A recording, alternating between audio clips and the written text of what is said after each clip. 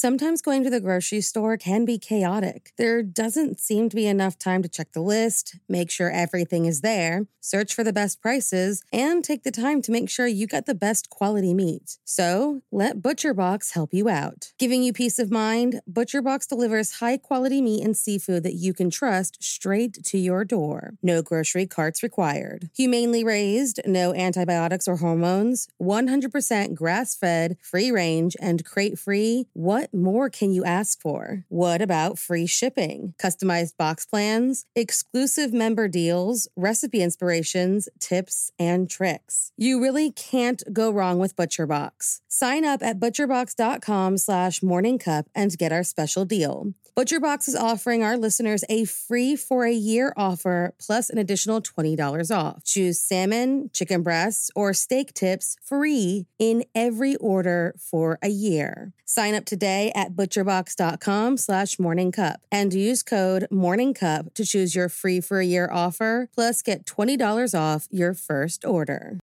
This episode is brought to you by Shopify. Whether you're selling a little or a lot, Shopify helps you do your thing, however you cha-ching. From the launch your online shop stage, all the way to the we just hit 1 million orders stage. No matter what stage you're in, Shopify's there to help you grow. Sign up for a $1 per month trial period at shopify.com/special offer, all lowercase. That's shopify.com/special offer. There were two more murders 15 miles away. When police arrived, they found the telephones and electricity lines. We have a weird homicide. A scene described by one investigator as reminiscent of a weird... Morning. Cup of murder. There is nothing stronger than a mother's love, except for, in some cases, a mother's hate. On October 17th, 1995, a woman was sentenced for the heinous crime she committed against her own flesh and blood. So if you like your coffee hot but your bones chilled, sit back and start your day with a morning cup of murder. Teresa Jimmy Francine Knorr was born Teresa Cross on March 14, 1946 in Sacramento, California. The younger of two daughters born to Swanee Gay and Jim Cross, Teresa's father worked as an assistant cheesemaker at a local dairy and eventually saved up enough money to purchase his family a home in Rio Linda. Unfortunately, in the late 1950s, Jim was diagnosed with Parkinson's disease, was forced to quit his job, and descended into a very deep depression. That depression turned into anger, and his family became his main targets. While Swanee kept the family afloat financially, she suffered from heart failure and passed away in March of 1961. Teresa, who was incredibly close to her mother, was absolutely devastated by the loss, and unable to keep the family home, Jim was forced to sell it. Needing to get away, on September 29, 1962, Teresa, just 16 years old, married a man, Clifford Clyde Sanders, who was not only 5 years older than her, but whom she had only known for a few months.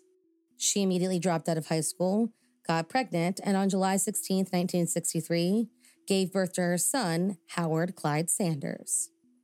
The relationship between Teresa and Clifford was a rocky one from the very beginning, with the former, a possessive woman, constantly accusing the latter of infidelity. Things got so heated that on June 22, 1964, Teresa went to the police and said that her husband had punched her in the face during a dispute. She, for whatever reason, decided not to press charges, and everything was dropped.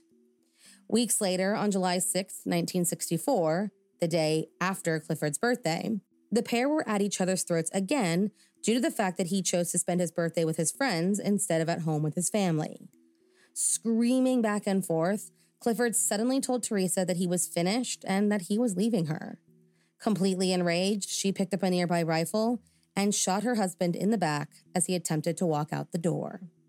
Quickly arrested for Clifford Sanders' murder, Teresa told the officers and the courts that the entire thing was an act of self-defense.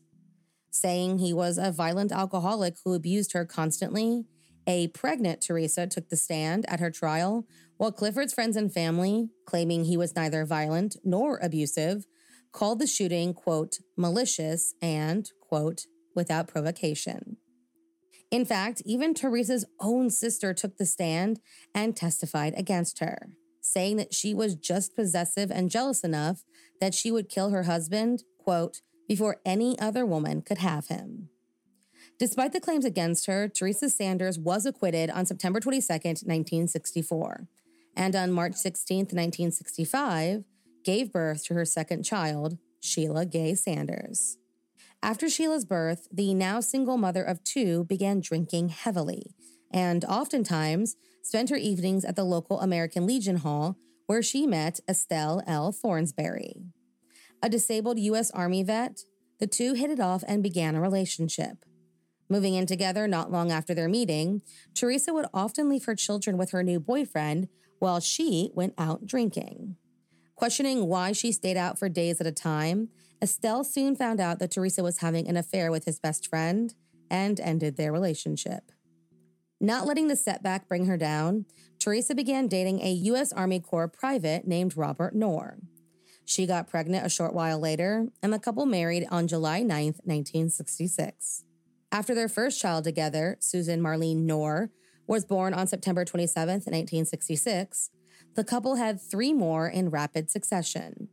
There was William Robert Knorr, born September 15, 1967, Robert Wallace Knorr, Jr., born December 31, 1968, and Teresa Marie Knorr, born August 5, 1970.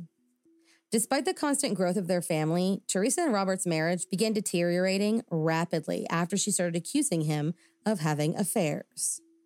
Things got worse, both became volatile, and both began beating not just each other, but the children as well. Fed up with all the accusations, Robert finally left Teresa in December of 1970, and they officially divorced in 1971. Though he attempted to have a relationship with and see his children, Teresa made it impossible. Following her divorce, Teresa Knorr would marry two more times. First to a railroad worker, Robert Pulliam, in 1971. They divorced the following year after she left her children with him to go out drinking and he believed she was having an affair. And Sacramento Union copy editor, Chester Chet Harris, in 1976, who got so close to Teresa's daughter Susan that she divorced him out of jealousy just 4 months later after she reportedly found out that he enjoyed taking consensual nude photos of women. Now, something seemed to break within Teresa after that fourth and final divorce. Though she had, in the past, been known to physically, verbally, and psychologically abuse her 6 children, things seemed to escalate after she left Chet. She gained a tremendous amount of weight, became a recluse to the point of actually disconnecting her house phone and refusing to allow her children to have friends over, and forced them to stay tucked away inside their 2-bedroom apartment in Sacramento. By the time they made the move to that apartment, after living in Orangevale for a bit, Howard, the oldest of her children, had already moved out. But even without him present, there were still 6 people living in what neighbors called a filthy apartment that smelled like urine. The neighbors also started to notice how all of Teresa's children seemed, on the very few occasions she allowed them to leave the house, to be fearful, nervous, and incredibly high-strung. What they didn't know was that behind doors that seemed to always be closed, Teresa, for years, beat and tortured her children. She would force-feed them, burn them with cigarettes, throw knives at them, and force them to hold a sibling down so she could beat them properly. In one instance, she even held a gun to her youngest daughter's head and threatened to take her life. Though all seemed to suffer at the hands of their mother, it seemed that Susan and Sheila were the main targets. Older and turning into beautiful young women, Teresa took out her anger and frustration about the aging process on the girls, and for one reason or another, believed wholeheartedly that Chet Harris turned Susan specifically into a witch. Things got so bad that Susan eventually ran away from home. She was picked up by the local police and taken to a psychiatric hospital, where she told the staff all about her mother's abuse. Teresa, of course, denied the allegations and told them that her daughter had, quote, mental issues and wasn't to be believed. No one went further with an investigation, and Susan was sent back home with her abuser. She was immediately punished for her transgression, and Teresa, after beating the girl with leather gloves on, forced the other children to take turns beating their sister. Still angry, Teresa spent the next few weeks handcuffing Susan to the kitchen table and demanding the children stand watch over her at all times. She refused to let her leave the house, forced her to drop out of school, and eventually pulled the other kids out as well. This meant that most of Teresa's children never made it past the 8th grade. Susan would spend the next 2 years handcuffed under the table, being fed by hand and forced to wear a gag. After suffering for years, the young girl begged her mother to let her go. So, the next morning, Teresa went on a rampage and began beating all of the children, handcuffed Susan for a minute, and handed her youngest daughter, Terry, a gun and ordered her to keep it trained on her big sister. She then went into the kitchen with the other kids and began making oatmeal, when one of them dropped a spoon and scared Terry. The gun went off, Susan was hit, and Teresa, instead of getting her daughter help, immediately rechained her under the table. When the girl began bleeding out, Teresa simply got angry that there was now a stain on her carpet. Susan begged her mother to take her to the hospital, but instead she decided to nurse the wound herself. Making the other kids help, Susan eventually lost consciousness, not from the initial bullet wound, but from the attempts by her brother Robert, at his mother's behest, to get the metal out of her body. This led to an infection and, eventually, sepsis. On July 16, 1984, Teresa Nora packed up all of Susan's belongings, bound her arms and legs, and ordered Robert and William to place her in the car. They drove to Squaw Valley. The boys put the trash bags full of her stuff on the side of the road, placed Susan on top of it, and then Teresa, the girl's own mother, began pouring gasoline on everything. She then set the pile ablaze, with Susan still alive on the top. The still smoldering body was found the following day, but due to the state of the remains, a positive identification could not be made. Back at home, and with Susan now gone, Teresa began directing all of her anger on Sheila. She forced the girl into sex work in May of 1985, using her to support the family financially instead of working herself. And after initially being placated over the sheer amount of money that she brought in, began loosening the leash on her daughter and let her go out whenever she wanted. However, after just a few weeks of this new arrangement, Teresa got angry and accused Sheila of being pregnant. Going further with her claims, she said that Sheila must have contracted an STD that Teresa now had after sitting on the same toilet seat. Sheila, of course, denied her mother's wild accusations, but Teresa, not to be deterred, began beating her daughter, hogtied her, and locked her in a hot closet that had no ventilation. She then forbade all of the children from giving Sheila any food or water, or even opening the closet door. But young Terry disobeyed and gave her sister a beer that she had found. Terry would later claim that Teresa, quote, wanted Sheila to confess. That was mother's way. Beat them until they confess. Wanting to put an end to her torment, Sheila confessed to her mother's claims. But even then, Teresa said that she was lying and refused to let her out. 3 days later, on June 21st, 1985, Sheila Sanders passed away from dehydration and starvation. After discovering her daughter's body, Teresa left her there for 3 more days, before, once again, ordering William and Robert to dispose of the body that had, by this point, started to decay and stink up the apartment. The boys placed Sheila's body in a cardboard box that they left near the Truckee Tahoe Airport. She was found a few hours later, but like her sister, could not be identified. Even though Sheila's body was now out of the apartment, the smell of decomposition still lingered, and Teresa, concerned the smell might alert someone to her crimes, decided on September 29, 1986, to pack up all of their belongings and order Terry to burn down the apartment. Doing as she was told, the young girl poured 3 containers of lighter fluid on the floor and set it ablaze.